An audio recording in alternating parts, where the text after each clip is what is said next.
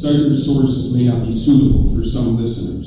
The show contains strong language, mature content, and graphic details. Listener discretion is advised.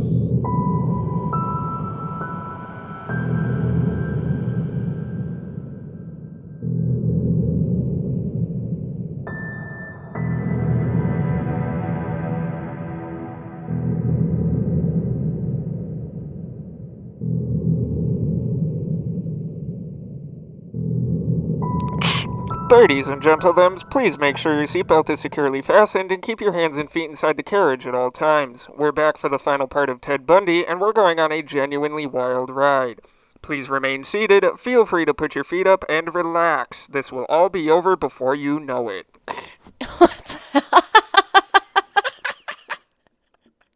I remember a few episodes back, you were upset that you weren't that great at making new characters by changing your voice. You don't even have to worry about doing different voices if you can naturally create sound effects like that. Thank you. I appreciate that. I just need to learn how to be... I'm really good at doing, the radio voice. Or, the overhead speakers from planes and shit, but I wish I could beatbox. That'd be great. And I take it back, because you ruined it. Whatever. Alright, let's get this thing going. So, Charlie and I just wasted the first 25 minutes, which nobody is going to hear. It's not going to be in the extended cut.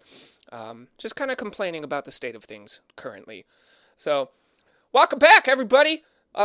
It's 2021. Is the world still burning? I don't know. I'm your enigmatic host, Shelby. That's Charlie. And Charlie. Okay, cool, you did say it. And this is Cite Your Sources. So, I think everybody knows by now, each week the two of us kind of get together to talk about the darker, weirder, lesser-known sides of reality. And we are back with Theodore, whatever the fuck coward, Ted, bitch boy, Monsieur fucking Bundy. We talked about a couple of his murders in last week's episode. This week, we're going to cover more of his murders, some of which were in other states, and we're going to cover much more of the investigation side of the story as well. So I believe last week we left off with, several jurisdictions gathering together to form a task force to, find the elusive killer. Oh, wait, that's right. Yeah, this week we're introducing a supernatural aspect to the mix, and we also have, I think we have a couple corrections to ourselves from last week's episode, which we will get to in due time. So, yeah, I think we left off with, what was his name? George Ishii getting involved in the investigation into George Ann's disappearance. And then there was... Oh, right, we mentioned, did we mention Ted's future wife yet? Because I know there was, Anne Rule. Oh, right. It was Ted's future wife, Elizabeth Klepfer, and Anne Rule, informing investigators that Ted had kind of fit the bill in terms of the composite sketch that was made from witnesses. Oh, yeah, and before all of this happened, there were rumors aplenty floating around. So friends of friends of friends and the like, giving the same roundabout story of so-and-so's wife went back to the car and was gone for a long time, so he went to check and saw some guy carrying her, but when he yelled, the guy dropped her and ran off. But that is clearly not the case, as Bundy almost exclusively kidnapped at night, with the exception of the state park victims. And the task force would begin around July 3rd, I want to say.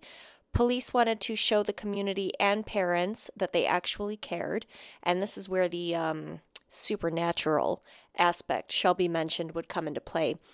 Anne had a friend, RL were the initials she goes by, and she was an expert, so to say, in astrology. I love it. And Fantastic. Anne also believed in the efficacy of ESP. So, why not try some astrological aspect? And upon seeing RL, Anne was told that all except one of Ted's killings happened in either a Pisces or Scorpio moon. The outlier was his first, which was a Taurus moon. RL insisted she knew something about the case and gave Anne an envelope, but instructed her not to open it until July 15th. She also insisted that another killing would happen between one of those two moon phases, either Scorpio or Pisces, and if it happened during a Taurus phase, it was the killer's way of starting over. Back at the convergence of agencies, a man named Herb Swindler. That's just great. How would you like that for a last name? Like, I'm just sitting here wondering if fucking R.L. Stein knows something. Oh, dude, that's the first person I thought of when I saw that. Obviously not that R.L. Stein. But if Little Miss Obviously. fucking R.L. Stein knows something and wrote it down in an envelope and was like, oh, you can't open this until July 15th. I would charge that bitch as an accessory. That's what you get. RL is a firm believer in the field of astrology. Charlie and I we have our fucking PhDs in bullshit detectory. And dumb assery. Yes. I think that's more so my specialty, but... Anyway, like I was saying, back at the convergence of agencies, a man named Herb Swindler took over the lectern and made a passing remark of, quote, anybody here know anything about numerology? Anybody psychic? And while Anne hesitated at first, she did present RL's envelope to Herb and gave him the same instruction she was given, don't open until after July 15th. Then, on July 14th, the Janice Ott and Denise Naslin disappearance would happen. Charge that bitch as a fucking She had vital information. She knew... She held them up. She what? Held them up. Yeah, exactly. Obstruction of fucking justice. What's the maximum penalty? I think it's like maybe 3 years in prison. Okay. I don't really think she deserves that, but that's just me. Hey, no, she knew. I mean, granted, she didn't know who it was, but she knew that between these two moon phases, I'm looking into my magic orb, and I see another disappearance happening. Arrest her. You're about to make a lot of baby witches on TikTok mad at you. I don't give a shit. I'm friends with at least 5 of them, so I will Right? I will reach out to them and be like, hey, can you guys like do some magic and protect me from this impending never doom? Oh my god. Hey, I find it's best to just play along, okay? Yes, true. But anyways, my belief of arresting Miss RL the astrologer aside, with the incident with Janice, she was actually by herself, but others that were at the park had overheard the conversation that she was having with the then mystery man, and they recalled he had introduced himself as Ted, and before he even nabbed Denise, he'd actually approached another girl, but she adamantly refused to help him. So remember last week we had made mention that witnesses had reported like a guy in a sling or a guy in a cast. So he was still, using that bit, that spiel, that ruse this time around. So we're back to where we were last week. Only this time, July 15th had come and the mysterious envelope was finally opened. And it stated that another disappearance would occur the weekend of July 13th to the 15th, and surely enough, that's exactly what fucking happened. Public outcry happened more and more, with the insisting of, an arrest growing larger and larger. People are pissed. There's this fucking dude going around just kidnapping people, willy-nilly, fucking killing them in, like, one of the most brutal ways possible. People are getting pissed. They want a perp. They're fucking storming the streets with torches and pitchforks. And, the task force is basically powerless. They had all of this information, but nothing that could actually bring them a lead. Different people had different sectors. One of those people, his name was Bob Keppel, would actually bear most of the weight of the investigation. And he ended up being the person to know the absolute most about Ted Bundy compared to all the others. Like, I mean, hell, dude, like the scope of the search for Janice and Denise alone exhausted all of the, quote, King County's major crimes unit manpower into the East Side area, along with Seattle detectives and personnel from the small town police departments near Lake Sammamish State Park. Like, they were fucking trying, okay? They're trying. And, well, I would hope so. It's their job. It is. I know quite a few that are bad at their job. Can you believe it? These people were trying to do their job. Amazing. Oh, shit. Darling. But yeah, so when we say everybody was on this, we mean fucking everybody. And this was also the time that police would get a sketch of the elusive Ted, little Ted bitch boy Bundy, fucking Ted the Coward Cowell. So yeah, dozens of people came forth with descriptions, and Ben Smith, who was the police artist, sat down with each and every person, carefully crafting all of their descriptions into a single sketch. And after the sketch was submitted to news outlets, calls obviously came flooding in because everybody thinks they fucking know something.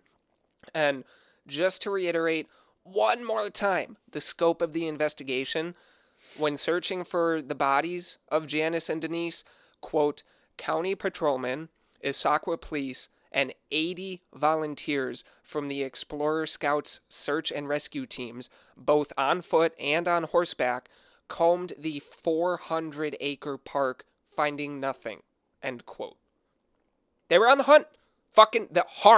Hard. They're looking for the dude. They're fucking trying. And there was a Seattle psychiatrist by the name of Dr. Richard B. Jarvis, who even got involved and built a profile of Ted. So,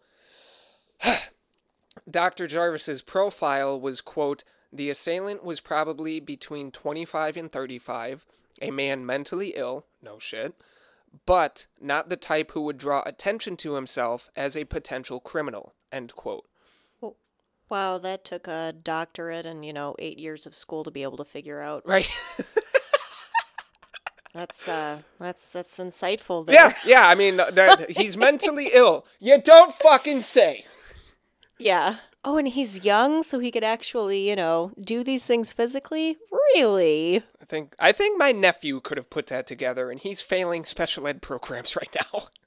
Yeah, that's pretty bad. Oh, shit. But anyways, so Jarvis felt that Ted feared women and their power over him, and that he would also evince at times socially isolated behavior. Jarvis could see many parallels between the man in the park and another individual who was still serving time during the disappearances. Eventually, though, as time went on, the public seemed to forget about what had happened, but obviously the detective sure didn't. So remember that letter from Miss R.L. the astrologer? Well, Herb was still going off of that regardless of all the ridicule he received, and the next Pisces moon phase was scheduled to happen between August 4th and August 7th. So, yeah, the people in the task force, or maybe just Herb, were expecting another disappearance. Yep, but lo and behold, and very surprisingly, nothing happened. What? You mean RL was fucking wrong? Yeah, How dare you disparage her? The disappearances suddenly stopped as quickly as they had begun, and that would be because Ted had left the state and moved on to greener, but also bloodier pastures. That's dark. I am willing to bet that the son of a bitch got scared and hightailed it out of town. And I recall reading about police thinking that he was getting some perverse enjoyment from all of the news reports and things like that. But I almost guarantee the guy was scared shitless and decided to get out of Dodge. And remember the incident with Georgianne? How Ted had tried to get someone else to help him with his briefcase while he was wearing a bogus leg cast? Yeah. The girl he'd originally tried to get to help him had come in and told investigators about the incident. It was around that time, too, that Anne Rule took another look over the sketch and the descriptions and realized that maybe it was Ted Bundy. He was one of 3 Teds that she knew, and he was the only one who fit the description and the sketch pretty accurately. Yeah, and I actually don't remember if we'd mentioned another girl being asked to help him, but, I mean, either way, it's mentioned now, so there you go. Yep, if you didn't know before, you do now. But back to Anne. She kind of refused to believe it was Bundy. He had, presented to her this perfect personality that was, tailored to her likes, and she was confident he was the type to never harm a woman, much less say anything bad about one or to one. So against her better judgment, mostly to ease her mind, she called Seattle homicide detective Dick Reed and had him run a search on Bundy. Sure as shit, Reed got back to her with an address and a car. Anne's idea was that Ted didn't have a car, so there was a surefire way to see if he actually fit the description, and boom, he fucking did. Going down, you son of a bitch. Anne, very intelligently, still shrugged it off and refused to believe it was her good friend Bundy. Reed even did a drive past the house and did not see the VW bug, but again, Bundy was no longer in the state. Recalling Ted's college goals, Anne remembered that he'd been attending the law school at University of Puget Sound, but ended up dropping out on April 10th, 1974, which we did mention last week. And to go back to Shelby's mention of a correction near the top of the episode, it's actually not a correction because what I'm bringing up next was a second incident rather than a first. Oh, gotcha. Everyone remember last week when Ted got accepted to the law school at University of Utah, which he turned down? Well, he got accepted a second time and decided to attend in the fall of 1974, right when all the killings stopped. Okay, so hold on. Wait a second. So he gets accepted to the law program in Utah right around the same time the killings stopped. And she didn't see any fucking suspicion in that? Are you kidding me? Like, I know, obviously, it's incredibly circumstantial. But come on, Anne! What are you doing? What the fuck are you doing? You're getting charged as an accessory too, motherfucker. Like, okay, seriously though, like, obviously, I know this was a friend of hers. But there's too many things lining up. Like, come on! And, like, I didn't even get through a 20th of all the fucking info on the guy. And as soon as I caught wind that he was working in, like, political party functions, like, I put 2 and 2 together and realized that all the traveling would be a good way to fucking kill people without drawing that much attention, even though that wasn't necessarily the fucking case. But, anyways, like, my prior comments from last week aside, even if that wasn't the case, again, like I just said now, it's still a possibility. Calm down, Detective Shelby. You're not a professional. Shut the fuck up. Yes, I am. Don't let it cloud your judgment. Also, very easy to say that you can put 2 and 2 together after you already know the whole story. Obviously, I'm well aware of that. I am well fucking aware of that. I am not that dumb. I'm charging you as an accessory to bullshit. This happened long before I was born. 5 years. Nice try. 5 years. Hey, I am the one that majored in dumbassery, okay? Not you. This is my field. Stay in your lane. Continue. Whatever. I'd make a fantastic detective. I actually would. There was a friend of mine that went missing years ago, and I actually found where she was, and detectives couldn't do it. And, the local police force did not take too kindly when I very subtly berated them and asked if I could be a detective. This is a very true story. These are actual events from my life. I found her in like 40 hours, and they'd been searching for a week. I was like, dude, she's down in Missouri. Are you guys hiring? Because you kind of suck at your fucking job. That's probably why all the local precincts hate me so much. I'm just a condescending asshole to all I'm of them. sure that's why. No, it's because I'm a condescending asshole, not because I try to be a detective. Anyways, so it is worth mentioning that long before he had hightailed it out of Seattle to go to the University of Utah, and allegedly get to, Meg Anders, again, actually Elizabeth Klepfer, before he went to Utah, he had actually gotten a job in May working for the Washington State Department of Emergency Services, and that job did require a ton of travel. Even more circumstantial, like shit, pointing to this creepy little fucking weirdo as being the prime suspect. The place that he was staying was approximately like 60 miles from where he worked, and the other people who lived in that same neighborhood referred to him as quote the Phantom, because he'd seldom be seen by them. He would just be away for days at a time. To add to that, he would also sporadically miss work without reasonable excuse. He wouldn't even call in to say he wasn't coming. Dude is fucking suspicious. He's sus as fuck. Vote him out. He is the imposter. Good game, everybody. Also, he took nearly a week off, July 11th through July 17th. But this time he did call. But that was a fucking window in which Janice and Denise vanished. I'm done with these fucking detectives. This is bullshit. I'm leaving. Calm down. No. Everybody knows he gets caught. Why are you getting so Because heated? the skeevy little son of a bitch is fucking out here thinking he's all smart and high and mighty and shit without even getting into all the detail. I was able to piece together all of it, and fuck him.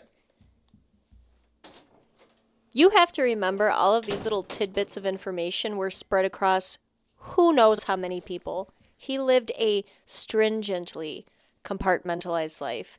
Take a few breaths and come back when you're calm, please. No. My prior hostility that has been burning for the past month aside, fuck this guy. This is all new hostility. Sorry, everyone. I don't know what the hell has gotten into him. I would say I've never seen Shelby so genuinely worked up before, but that would be a lie. Wait. Shelby, are you a serial killer? I will waterboard you.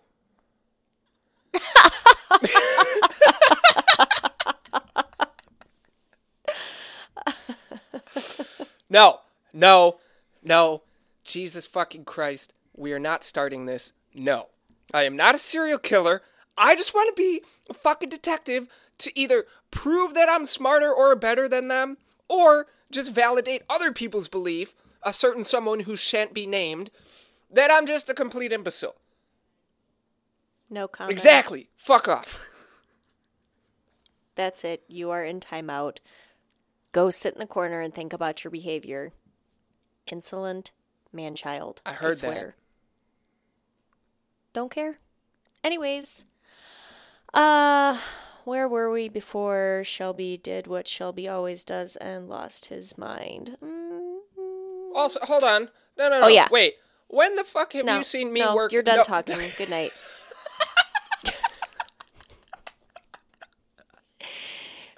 Oh, it was the Department of Emergency Services job. Okay.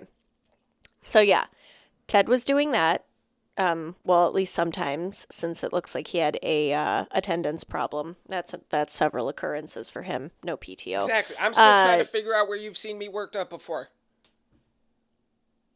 You get worked up all the time. I'm an actor. Oh, God. Anyway, Ted is poorly doing his Department of Emergency Services job, but he was saving up money for his tuition in Utah. And in a letter he wrote as part of his application, he'd indicated that he was to be married to Meg Anders, or Elizabeth Klepfer, before starting the program. A mention which got the registrar to recommend he be accepted. He did actually experience a little bit of teasing upon return from his 6-day leave because it did line up with the disappearances from the park. See, Shelby, you are the only person who noticed that. The head of the search and rescue group even made a comment that Ted looked like the sketch that was all over the news. But Everybody's sadly, getting arrested, I nobody swear to was God. serious. What? Everybody's getting arrested, I swear to God. Can I come out of the fucking corner now? Thank Yes. You must be good. you. I am always good. That is an irrefutable fact. You know this to be true. Don't even try to fucking say it's not. After that Christmas but in present I tried to total- make for you, that's like 10 million fucking good boy points on my... I'm pretty sure that Ted Bundy also did nice things for people at times, which is why people liked him. Okay, so... But we all All right, know. so what? we We're all just gonna know. fucking say like, oh, since crime goes up in the summer and ice cream sales going up, that increased ice cream sales cause crime? Come on now. Yes. Correlation isn't causation, Charlie. Except for the times that it is. Yeah. But in total, 4 people would end up calling the police to say that Ted Bundy looked like the guy in the sketch, but that his personality and demeanor could not possibly line up with him being a suspect. Elizabeth caught wind of it as well, and just like Anne, she put it out of her mind. But her friend Lynn would not let her forget about the similarity. Lynn was her closest friend besides Ted, and Lynn flat out disliked Ted. She thought that he wasn't dependable or trustworthy, and apparently caught him creeping around in her backyard without I explanation. don't like the name, but I like the person. Lynn, you got a good head on your shoulders. Fucking proud of you, bud. Even though Lynn insisted on Elizabeth going to the police, she refused and would not talk about it anymore. She was in love with him and still was not aware that he was engaged to Stephanie a year prior. Shortly before he'd left to go to Salt Lake City, she threw him a small going-away party. She was under the impression they would have a fun night, but they didn't. He left with only giving her a kiss. And with that, Ted Bundy moves to Utah in August 1974, not long after the killing stopped. Are you calm now? Did you learn your lesson? I guess I'm fine. I will try to not let outside factors interfere with my performance in the show. I solemnly swear, it's on record, pinky promise, I cannot break it. So, yeah, Elizabeth had also decided that when Ted was back for a brief stint to sell his car, that she was going to break things off. So now we jump back to Seattle, where a King County road worker by the name of Elsie Hammonds found what she thought was a deer carcass. A few days later, on September 6th, though, it turned out to be human remains. There were pieces of skeletal remains not 2 miles away from Lake Sammamish, where Janice and Denise were kidnapped from. And lo and behold, the remains that were found were identified as exactly those 2 women. Investigators finally had a break in the case, and with rejuvenated rigor, the hunt was back on just as fiercely as before. A large area was canvassed in search of other remains, which were found with the initial discovery, but identities hadn't yet been made. Bundy had come back in mid-September to sell his car, and was swiftly back in Utah very shortly after. But before he had gone back to Seattle, he didn't hesitate in strangling an unidentified hiker in Idaho on September 2nd, so fuck him, like, can't go anywhere without killing, oh no. And then on October 2nd, he had abducted 16-year-old Nancy Wilcox in Holiday, which was a suburb of Salt Lake City. And unfortunately, her remains would go on to never be found. The same would happen on October 18th to the 17-year-old daughter of the Midvale police chief, whose name was Melissa Ann Smith. She disappeared after leaving a pizza parlor, and her body was discovered 9 days later in some nearby mountains. ME reports suggest that she was alive up to 7 days after her Jesus abduction. Christ. And keeping up with the pattern, Laura Ann Amy, also 17, disappeared in Lehi, 25 miles south, after she left a cafe shortly after midnight. her body would be found 9 miles away on Thanksgiving Day by some hikers. Upon examination, it was revealed that both women had been, quote, beaten, raped, sodomized, and strangled with nylon stockings.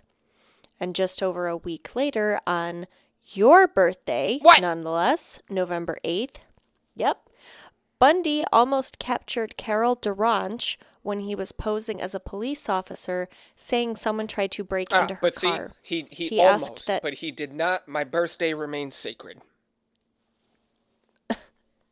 He asked that Carol come with him to the station, but when she noticed they took a road that didn't lead there, he pulled over and in a struggle accidentally cuffed the same wrist, and she was able to escape. Hours later, though, Deborah Kent went missing 20 miles away from where he tried to nab Carol. Investigators from the Kent abduction found the keys to the cuffs that Carol had on her. Damn. So wait, he was trying to handcuff her hands, but he put both cuffs on the same arm? What a dumbass.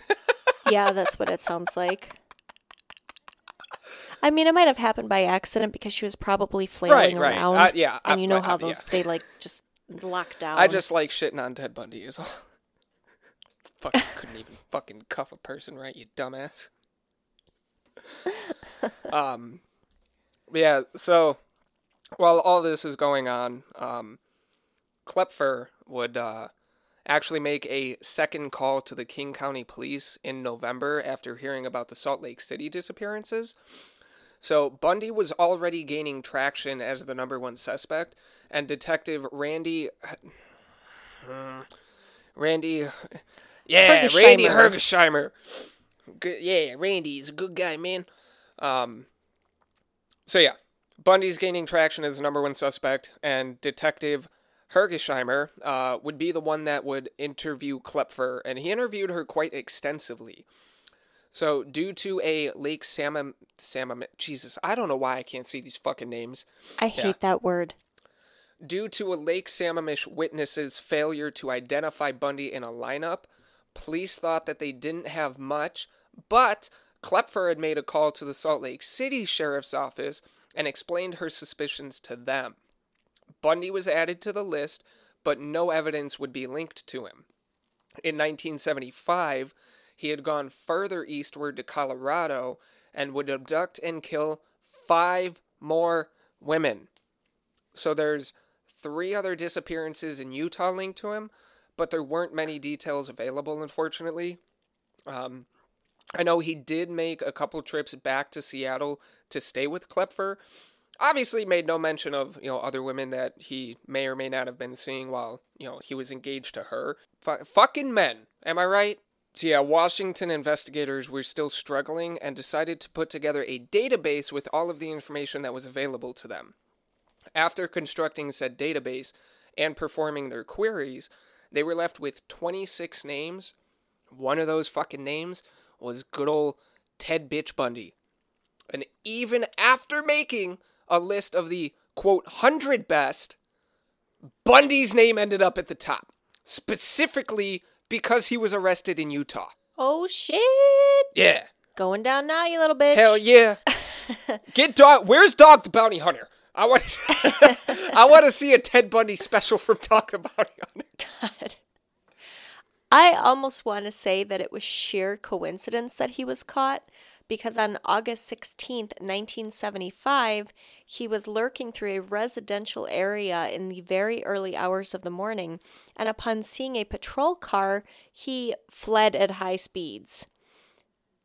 So, because of that, he was arrested, finally, and upon searching the car, the officer found all kinds of goodies, including a ski mask, another mask fashioned from pantyhose, gross word, a crowbar, handcuffs, trash bags, rope, ice pick, and other items that could easily be seen as tools for a burglary. Hold on. What's gross about pantyhose? I hate the word panties. It's so nasty. Weird. Interesting. That's the word I hate. People don't like the word moist, which I think is ridiculous. Yeah, I don't know why people don't like the word that moist. word just like makes my skin crawl. I'm always just like, But yeah, no, so to make a comment on the whole burglary thing, this is one of the tactics that I hate most about the fucking police. I got pulled over, and I had a legitimate fucking mechanic's toolbox. And they were like, oh, we've had a lot of car break-ins here recently. Has that been you? I see those tools in the back. Like, get fucked, you piece of shit. I mean, I would say valid question. Dude, you could be driving around with a hammer. Literally just a hammer. And they'll pull some shit like, oh, there've been a lot of house break-ins. Like, why do you have a hammer? Mind your fucking business. I mean, I think that was stupid of them to say that out loud to you. But I think in their position, I would put it as a possibility. I don't know. Know your rights when you interact with the police. People just think you're a criminal, so just get over it, Shelby. Not a criminal no more. Suck it, justice system. Okay, yeah, so he was arrested. They found all this stuff on him that seemed pretty suspicious. Allegedly. Little spicy. But they even searched his apartment after a detective, Jerry Thompson, recalled a similar person and vehicle description from the Duranch disappearance. Unfortunately, they did not find enough evidence, and they had to release Bundy from custody. I know. What they missed, though, was a collection of photos he had of his victims, which were promptly destroyed after his release. Fucking kidding me. The police still had him on 24-hour surveillance, however, and while that was going on, Detective Thompson flew to Seattle to sit with local investigators and Klepfer. During this discussion, she'd revealed that she found peculiar items in his apartment, including crutches, a bag of plaster, a cleaver that was never used for cooking, and a sack full of women's clothes. Okay, so I know how you feel about this show, but I'm really getting some solid Dexter vibes. Like, his wife Rita that you despise so much and went on that tangent about, like, what an idiot, like, come on. I distinctly recall you saying something along the lines of, you know, she was sweet and she was kind and Ugh. I don't think I came across enough information to verify or disprove that comparison, but, you know, from what we did find, I would agree. Just totally oblivious. Yes. Almost to the point of being intentional. Like, how do you see, hear, notice all of these things, but you don't even really try to put anything together? And I know I'd said last week that he lived an extremely compartmentalized life. Well, actually, I said that today too. But, you know, come on. And I'm not even trying to disparage Klepfer either. It's just so odd to me. Like, the overall capacity for it, I mean, I think most of the time intentional human ignorance is astounding. I'm not going to try to argue with you there. Yeah, well, anyways, like I said, I'm not trying to, you know, disparage her. Bundy's the subject of our disdain, so I'll continue.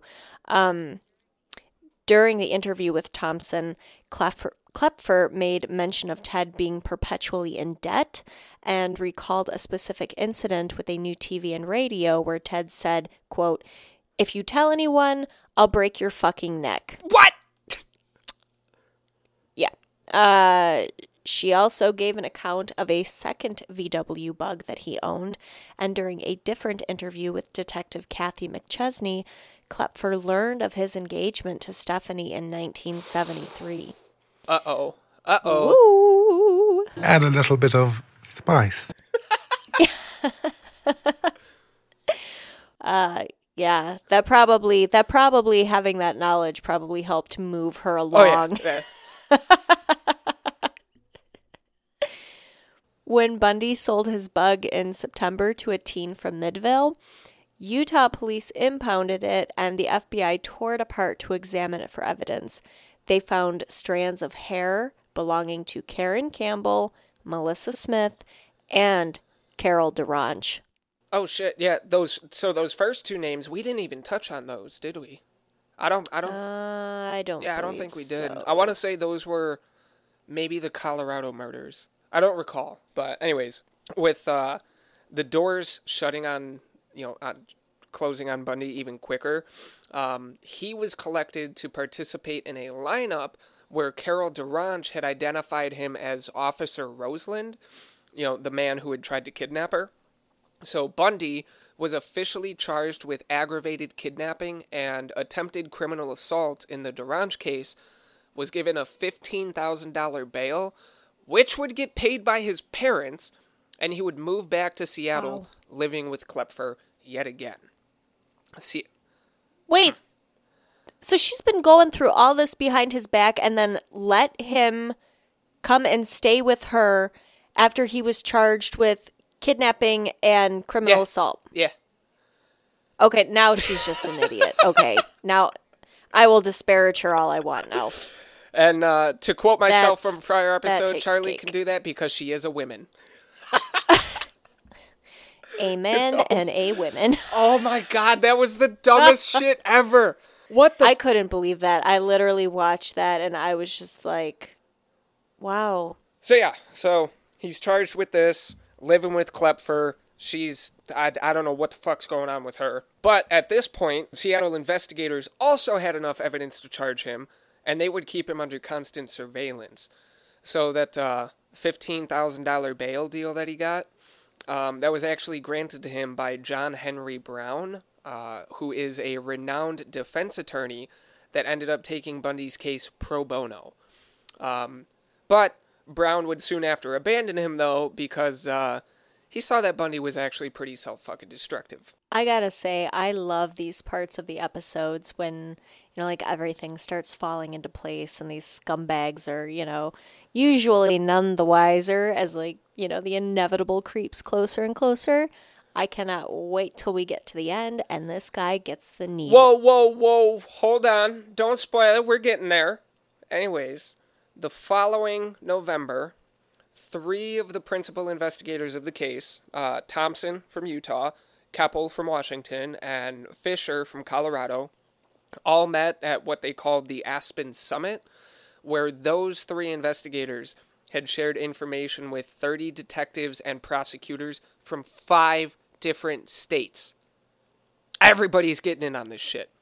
So everybody knew that Bundy was their man, but they all agreed that more hard evidence was needed to undoubtedly get him on any number of the murders. Keep in mind, which we did neglect to mention before, by this time, most of the bodies of the missing women had been found.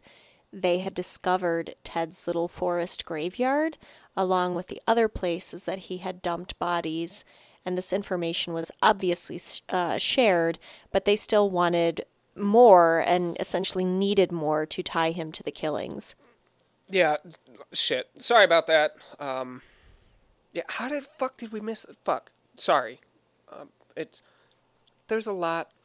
If you couldn't tell by the first half of this episode... There's a lot of info here. There is. And the first half of this episode, I'm pretty fucking frantically scatterbrained right now, okay? Apologize. I take all the blame. I will receive none of the punishment. No one's blaming you for anything. No. I take all of the blame, but I receive none of the punishment. It's fine. Oh, okay. So, yeah.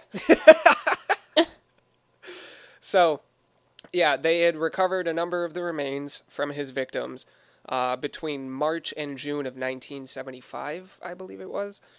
And then in February of 1976, he ended up standing trial for the kidnapping of DaRonch. And because there was a surplus of negative publicity around the case, Bundy ended up waiving the right to a jury trial, prompting a 4-day bench trial and a weekend of deliberation. In June, Judge Stuart Hansen Jr. found Bundy guilty, and he was sentenced to 1 to 15 years in Utah State Prison.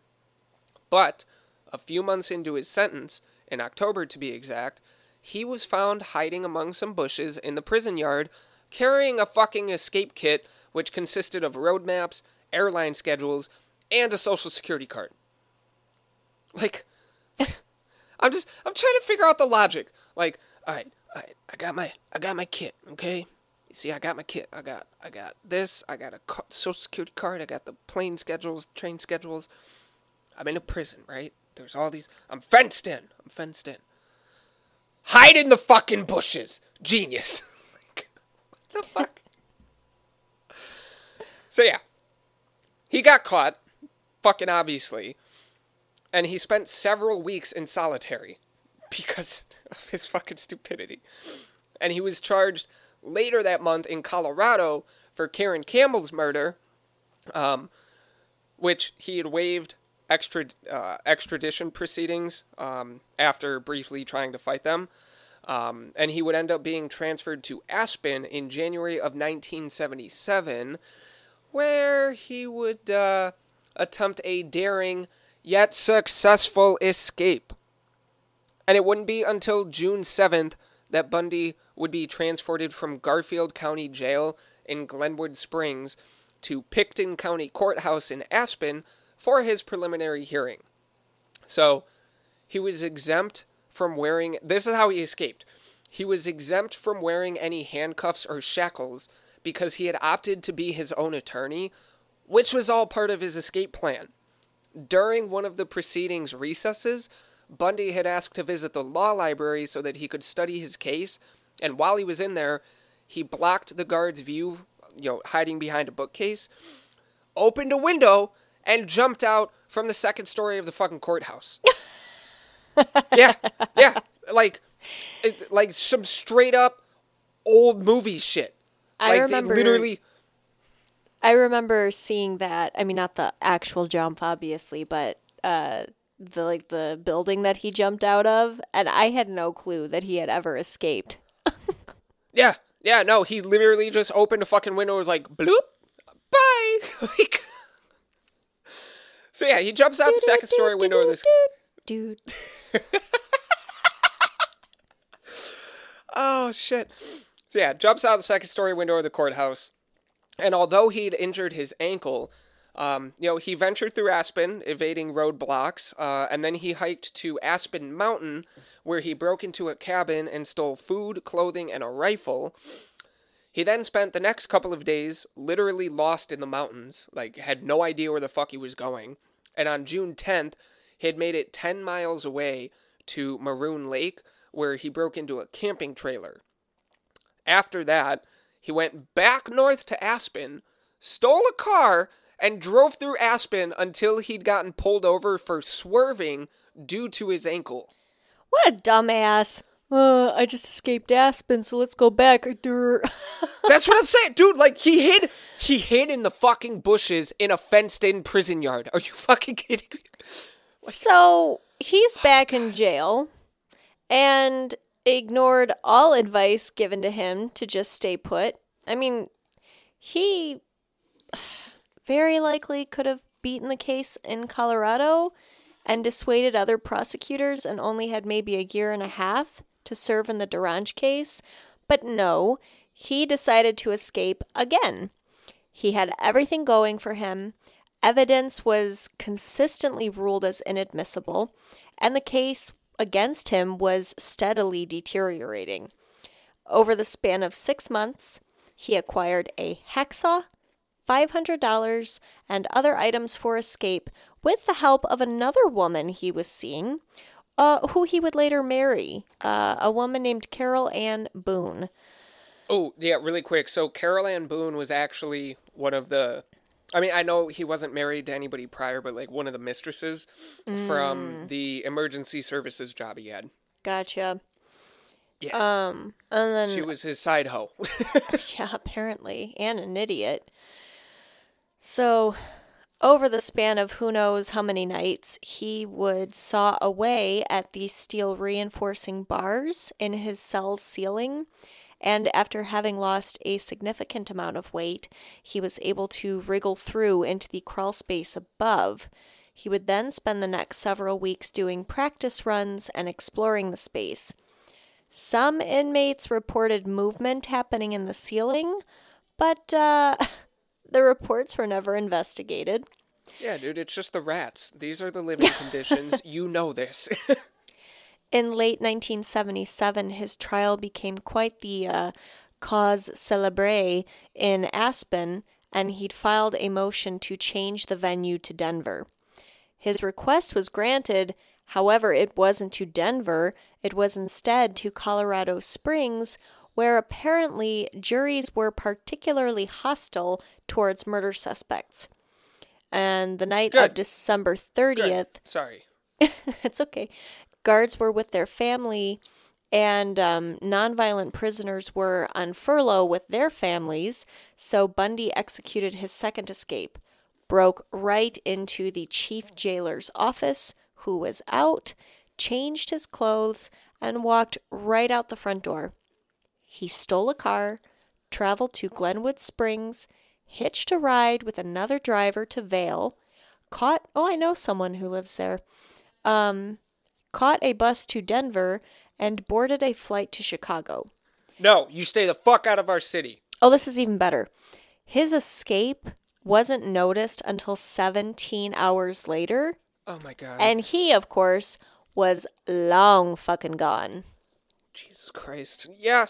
So, fuck Ted Bundy, prisoner escapee extraordinaire, everybody. This is why police don't get vacations, okay? It's because of people like this. Yeah.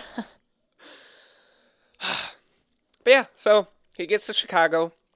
He has no intention of fucking slowing down. So he went from Chicago to Ann Arbor, Michigan, where 5 days later he would steal a car, drive all the way down to Hotlanta, where he boarded a bus to Tallahassee, Florida.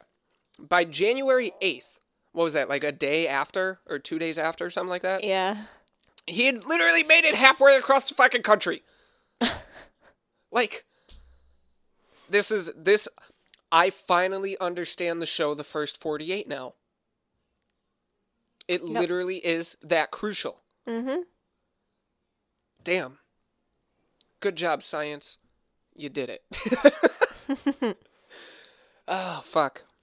But, yeah, so he's in Florida now. And while he's in Florida, he rented a room near Florida State University under the alias of Chris Hagen. And Bundy would later say in an interview that he wanted to find legit employment and, quote, refrain from further criminal activity, end quote. But his only job application at a construction site was abandoned because he was asked to provide proof of identification. So, looks like you're trying real fucking hard there, buddy. So yeah, he would resort to petty theft, and just one short week, I need to stop like clicking my fucking tongue. So yeah, he resorted to petty theft, and just one short week after arriving in Florida, he was back to his old bullshit ways and bludgeoned a 21-year-old student, Margaret Bowman, that lived at the Chi Omega sorority house. After he was done, because he's fucking Billy Mays of the 70s, but in the worst possible way, he went on to assault another woman, Lisa Levi, and with her, he beat her unconscious, strangled her. Oh, here's some fucking Kuklinski shit. He tore off one of her nipples. Ew. And yeah. I don't know why. I don't fucking get it. Why? What? I don't know. I can't even, in even my most manic state, I cannot find the logic behind that. I have no idea. Yeah, I don't know either. Anyways, so yeah, he did some Kuklinski shit, and sexually assaulted her with a hair mist bottle. Is that like a, what is it, like a spray, like a thing of hairspray? I guess. What the fuck is with him and shoving things up girls' He's just a fucking psycho. cooters? He's not alive anymore. I want to interview him. Let's get in touch with RL. I need to get into the astral realm. Oh, shit. But, yeah, so assaulted 2 more women, killed them, did horrible shit to him. I'm going to go on a limb and say he clearly had no desire to fucking change. You know, his attacks on these women were as heinous as they come. And, of course, he does it while they're sleeping and defensive, like a little fucking bitch that he is. But it wouldn't stop there. He did go on to attack 2 more women that lived in the house. Kathy Kleiner, whose jaw he broke, and deeply cut her shoulder, and then Karen Chandler, who got a concussion, a broken jaw, lost some of her teeth, and suffered a crushed finger. Both women did survive the attacks, but only because some headlights, I get like someone like turned into a driveway or something, and their headlights had illuminated the room that they were in. And it scared them off. So all 4 attacks happened in under 15 minutes, and nobody heard a fucking thing. Nothing. Wow. Yeah. Lisa Levy died too, actually. Oh shit, did she? Yeah. Fuck. But yeah, so nobody heard anything. And that same night, he would break into another house, which was 8 blocks away, and he attacked a woman named Cheryl Thomas. And this attack was so gruesome that she was left permanently deaf and had severe equilibrium damage, which ended her aspirations as a dancer. Wow. All for fucking nothing. Yeah. Literally fucking nothing. She did nothing.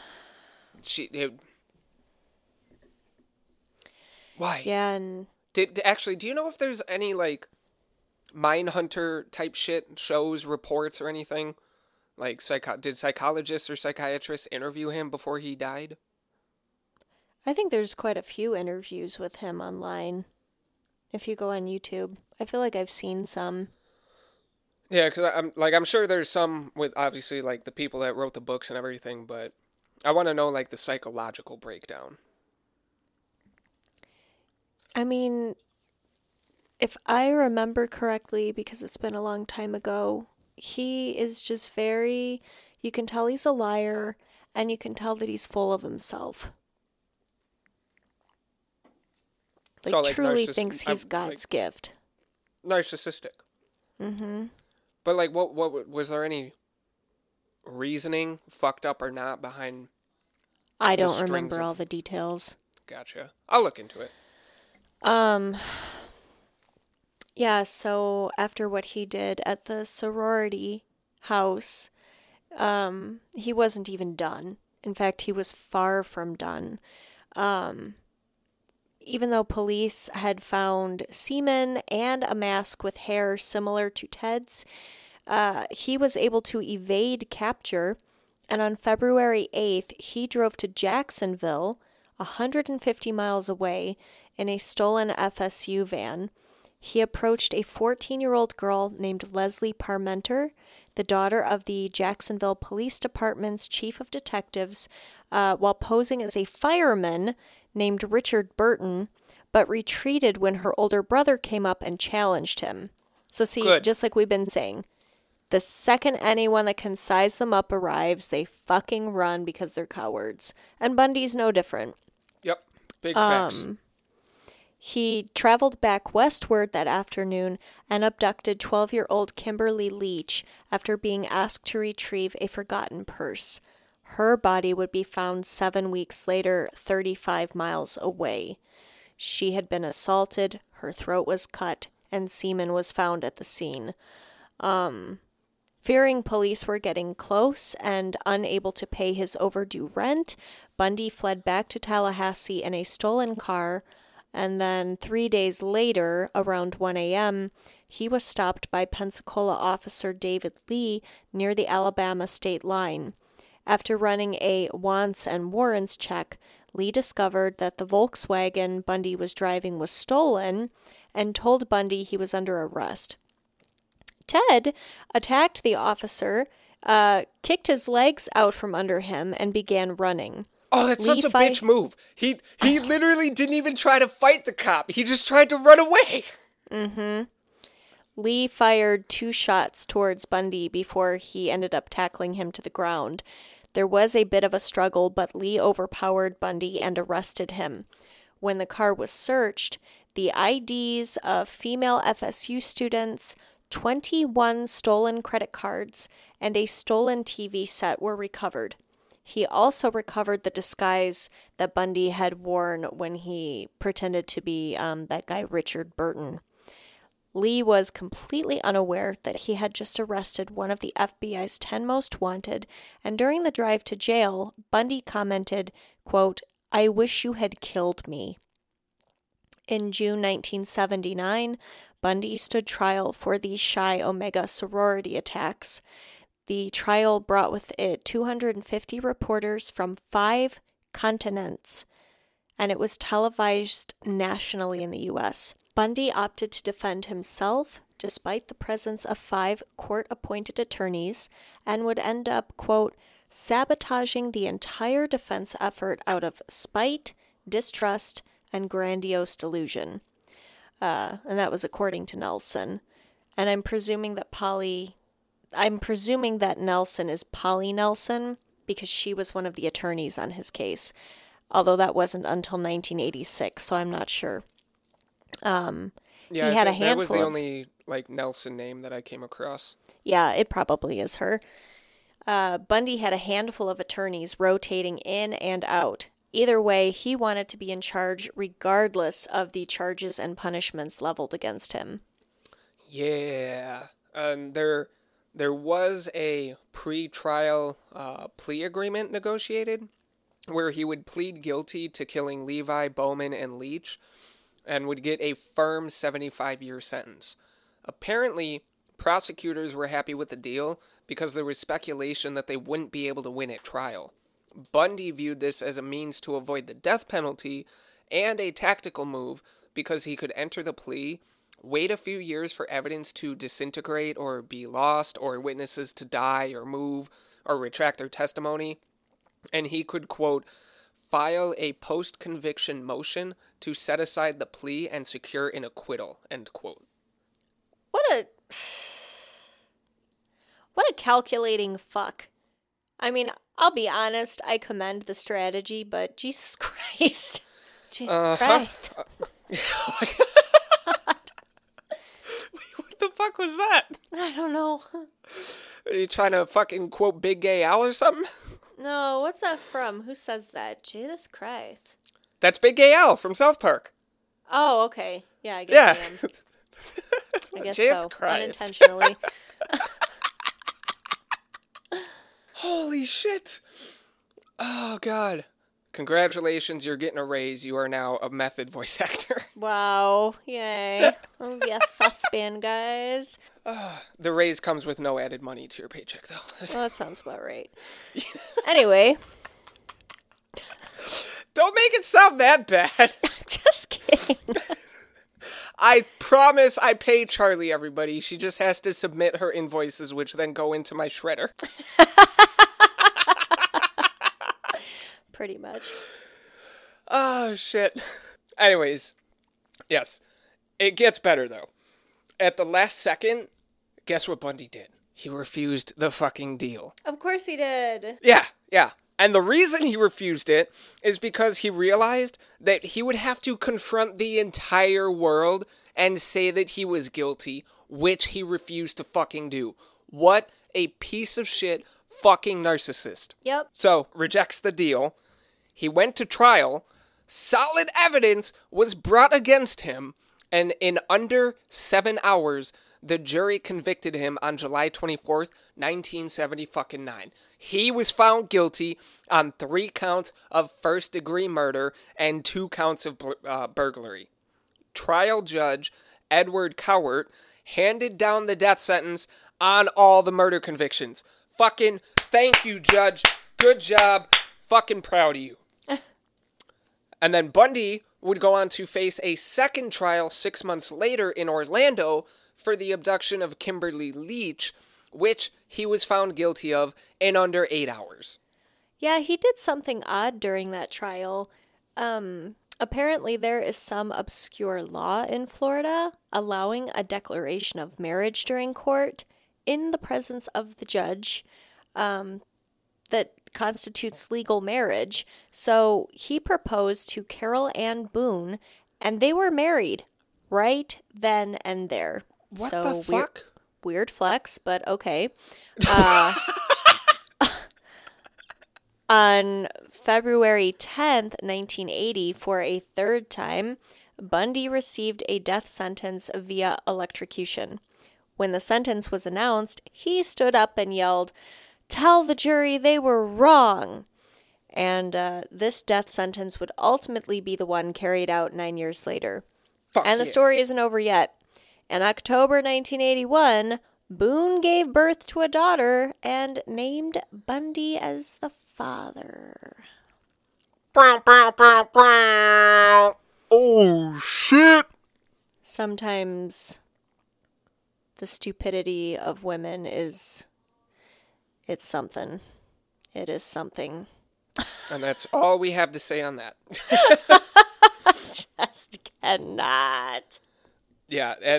For several reasons, we're not even going to try and get into the daughter, for obvious reasons. But we will get into the appeals and stuff leading up to him finally being fucking killed. Shortly after the Leach trial had concluded and the arduous process of appeals commenced, Bundy took part in a series of interviews. He confirmed Klepfer's suspicions of him stealing nearly everything that they had. He had said that he just enjoyed, quote, possessing things, and that was his motive for the rapes and murders as well. He also spoke with Special Agent William Hagmaier of the the FBI's fucking BAU, the Behavioral Analysis Unit. Mm-hmm. Yes, I love when they get mentioned on the show. So, according to... Oh, shit. I wrote down his name wrong. What do you think it is? Hagmaier or Hasmaier? Hagmaier. Okay, I just want to double check really quick. William Hag. Ted Bundy. Okay, it is Hagmaier. Good guess. Mm-hmm. Where'd the outline go? There it is. He also spoke with Jesus Christ. Jesus Christ. Jesus Christ. It makes it so much worse that I can't see your face. I'm just going to start talking like that, and I'll give no rhyme or reason for why. I'll record a whole episode like that. Oh my god. That would be fucking Bundy fantastic. had a deep, almost mythical satisfaction in his murders. He was a thick son of a bitch. I can't breathe. Oh my god. Well, at least you're in a better mood. Glad I could help. Lena, however you say your name, I really hope you enjoy this extended edition of this episode.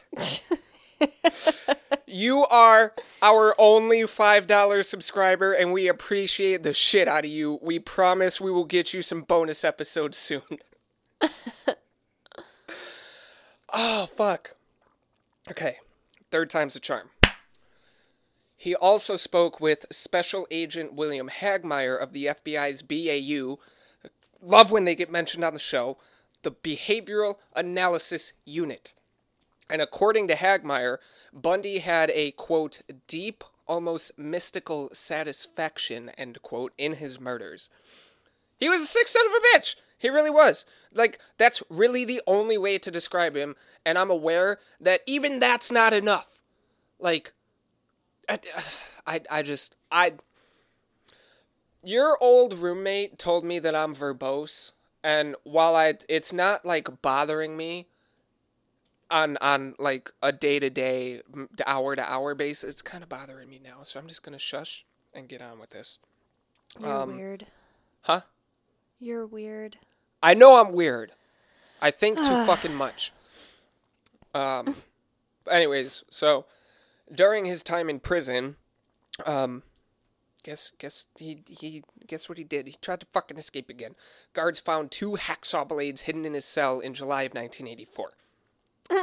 So, yeah. And the best part is Bundy had already sawed through one of the bars and made it look secure with some homemade adhesive. I think he used like soap and spit or some shit. So, after he was found with that, Bundy was moved to a different cell, and guards would later find an unauthorized mirror hidden, causing them to be moved yet again. I don't know. I don't know why that's an issue. It's a mirror. Oh, you know what? Maybe you can shank You could somebody. turn it into shards. Yeah, shiv or shank someone. Mm-hmm. But at this point in the story, another prominent name in the now bustling true crime community would come into play. Oh, yeah. In October of 1984, Bundy got in touch with Robert Keppel, the investigator from Washington, offering to help him with his self-proclaimed expertise in serial killer psychology. Okay. He's such an idiot. During the hunt for Gary Ridgway, who was the Green River Killer. And no, this is not foreshadowing. The Green River Killer is going to be way down the road. We're not doing him next. Keppel and Dave Reichert from the task force dedicated to finding Ridgway interviewed Bundy, but he was of no help whatsoever. You don't fucking say. Ridgway remained uncaptured for 17 years. Keppel even wrote a book called The Riverman, Ted Bundy and I Hunt for the Green River Killer. Okay, that's actually pretty fantastic. Like, yeah, me and Ted Bundy going on an adventure, everybody. But Ted never really contributed anything. No. 2 years later, an execution date for Bundy was set for March 4th, 1986. Woo!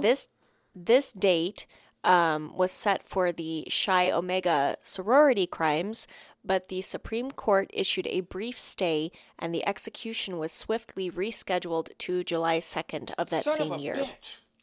Is this dude ever gonna fucking die? I know. In April, Bundy confessed what appeared to be the full scope of his crimes. He explained that he would often go back to the grave sites and either lay with the bodies or perform sexual acts with them to the point that he wouldn't stop until putrefaction happened. What the? Hold on. I didn't know he was a fucking disgusting-ass necrophiliac, too. Yeah, we get to add necrophilia to the list of his extracurricular activities. I'm gonna go throw up. Do you all know what putrefaction is? I'm just gonna assume yes. I'm sure they can surmise. Bundy is recounted as saying, quote, "If you've got time, they can be anything you want them to be." Yep. He also said he decapitated at least 12 of his victims and even kept some of the heads in his apartment before disposing of them. Ugh.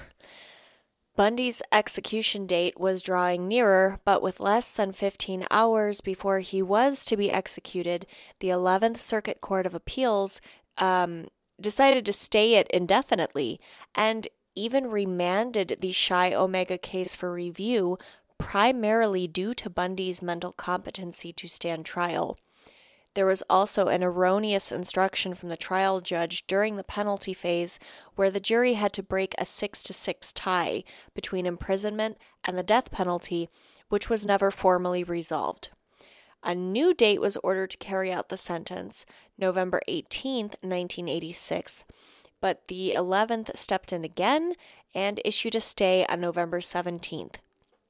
Now, months later, in mid-1988, the 11th ruled against Bundy, and the Supreme Court denied a motion to review the ruling in December. Fucking finally! Thank God! Bundy's finally about to go under. It's about goddamn time. So, within hours of the Supreme Court handing down their decision, a firm date would finally be set. January 2nd. Holy shit. Holy shit. We won't mention why we're laughing. January 2nd, 1989.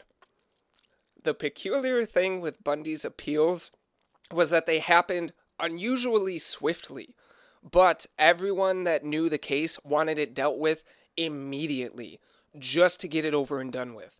So, with all paths exhausted and nothing left that could possibly save him, Bundy finally submitted and spoke candidly with investigators. He Confessed? Wow, I'm fucking dumb. This is what happens when you read over 1,000 pages of fucking literature to compose a two-piece outline. He confessed to all 8 Washington and Oregon crimes, 3 of which were previously unknown, and those he also refused to identify. Honestly, he likely didn't even know their names, which is sickening and sad in its own right. He had described what happened with Donna Manson, and that he had burned her head in Klepfer's fireplace. Oh. Yeah, so his comment on this was, quote, "Of all the things I did to Klepfer, this is probably the one she is least likely to forgive me for. Poor Liz," end quote. What?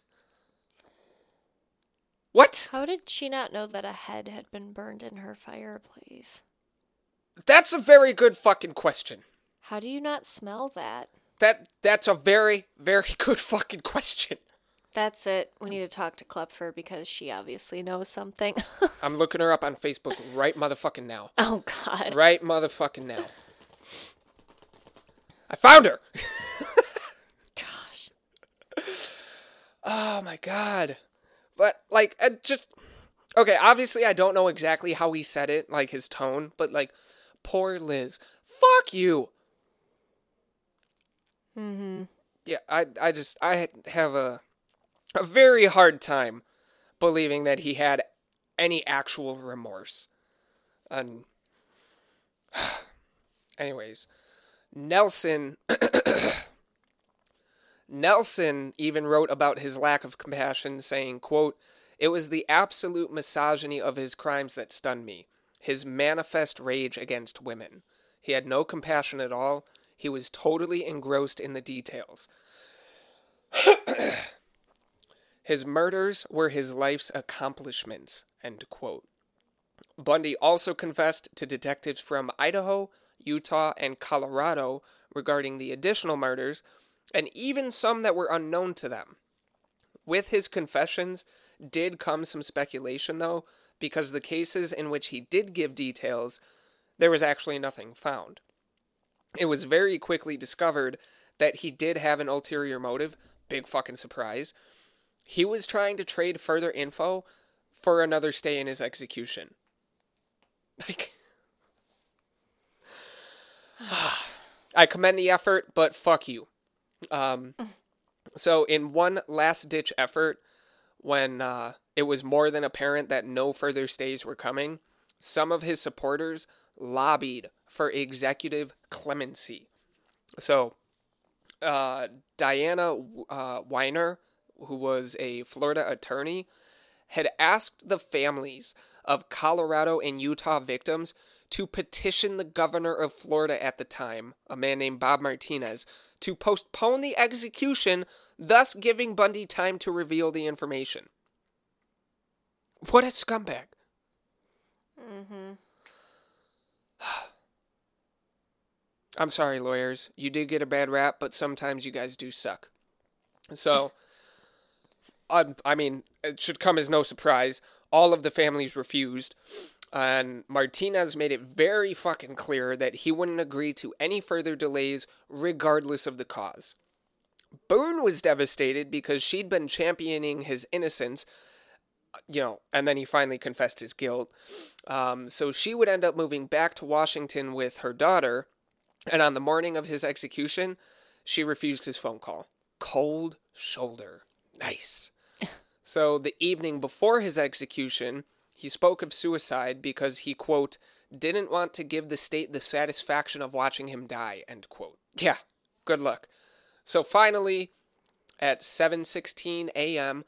Eastern Standard Time on January 4th, 1989, Ted Bundy was electrocuted via electric chair at Rayford. Fucking finally. Hundreds of people gathered near the facility and set off fireworks across from the prison while his execution was being carried out. Good. When the hearse left the prison with Bundy's body, everybody cheered. He was cremated in Gainesville and his ashes scattered at an undisclosed location in the Cascade Range of Washington in accordance with his will. And that, everyone, is the story of Ted the Coward Shithead Bundy, mass murderer that kidnapped women in the dead of night and ran from anyone who dared to challenge him because he would probably get his twerpy little ass kicked. Honestly, I'm sure you'd be able to take him down in a fight. I don't know, dude. He did wrestle with a cop. And lost. True. And, like, actually, yeah, he ran when the 14-year-old's brother confronted him, so, I mean, maybe. Give me a week to brush up on my boxing. And I think I can go 12 rounds with him, if it even takes that long. So, regardless of all that, thank you so much to everybody for tuning in. I, in particular, really hope you enjoyed this 2-part series. By no means is this meant as a brag of any type. I genuinely worked tirelessly sifting through literally over 1,000 pages of like just text, documents, books, news articles, web pages, everything to put these 2 episodes together. I wanted to provide as much detail as possible to really tell the whole story without turning it into like a massive drawn out thing. Kuklinski. So yeah. I think you did a good job. That much information and you broke it down into just 2 episodes. Commendable. Oh, thank you. I appreciate. So yeah, that is Ted the Bitch Boy Bundy, Ted the fucking Coward Cowell, and I can't think of a good nickname to give him for the last name Nelson, or whatever his other last name was. But yeah, that's it, everybody. If you would like to follow us to keep up with everything, be sure to find us on Facebook, Instagram, or Twitter, preferably Instagram, at CYS Podcast. If you are up for supporting our endeavors in bringing you great content, please consider subscribing to our Patreon at patreon.com/CYS Podcast. I am working nearly around the clock to bring as many rewards to each tier as possible, and as always, any and all support is so greatly appreciated. If you would like to follow me, you can find me on Instagram at shelbatron_1. And you can find me at Charlie_CYS. If there are any corrections or details you would like to offer or add for this series, please feel free to send that info to cyspod@gmail.com and be sure to include your source material. Thank you all again for tuning in, and we'll see you next time. Good night. Let's bring Bundy back from the dead and I'll box him. We'll see who the better fighter is.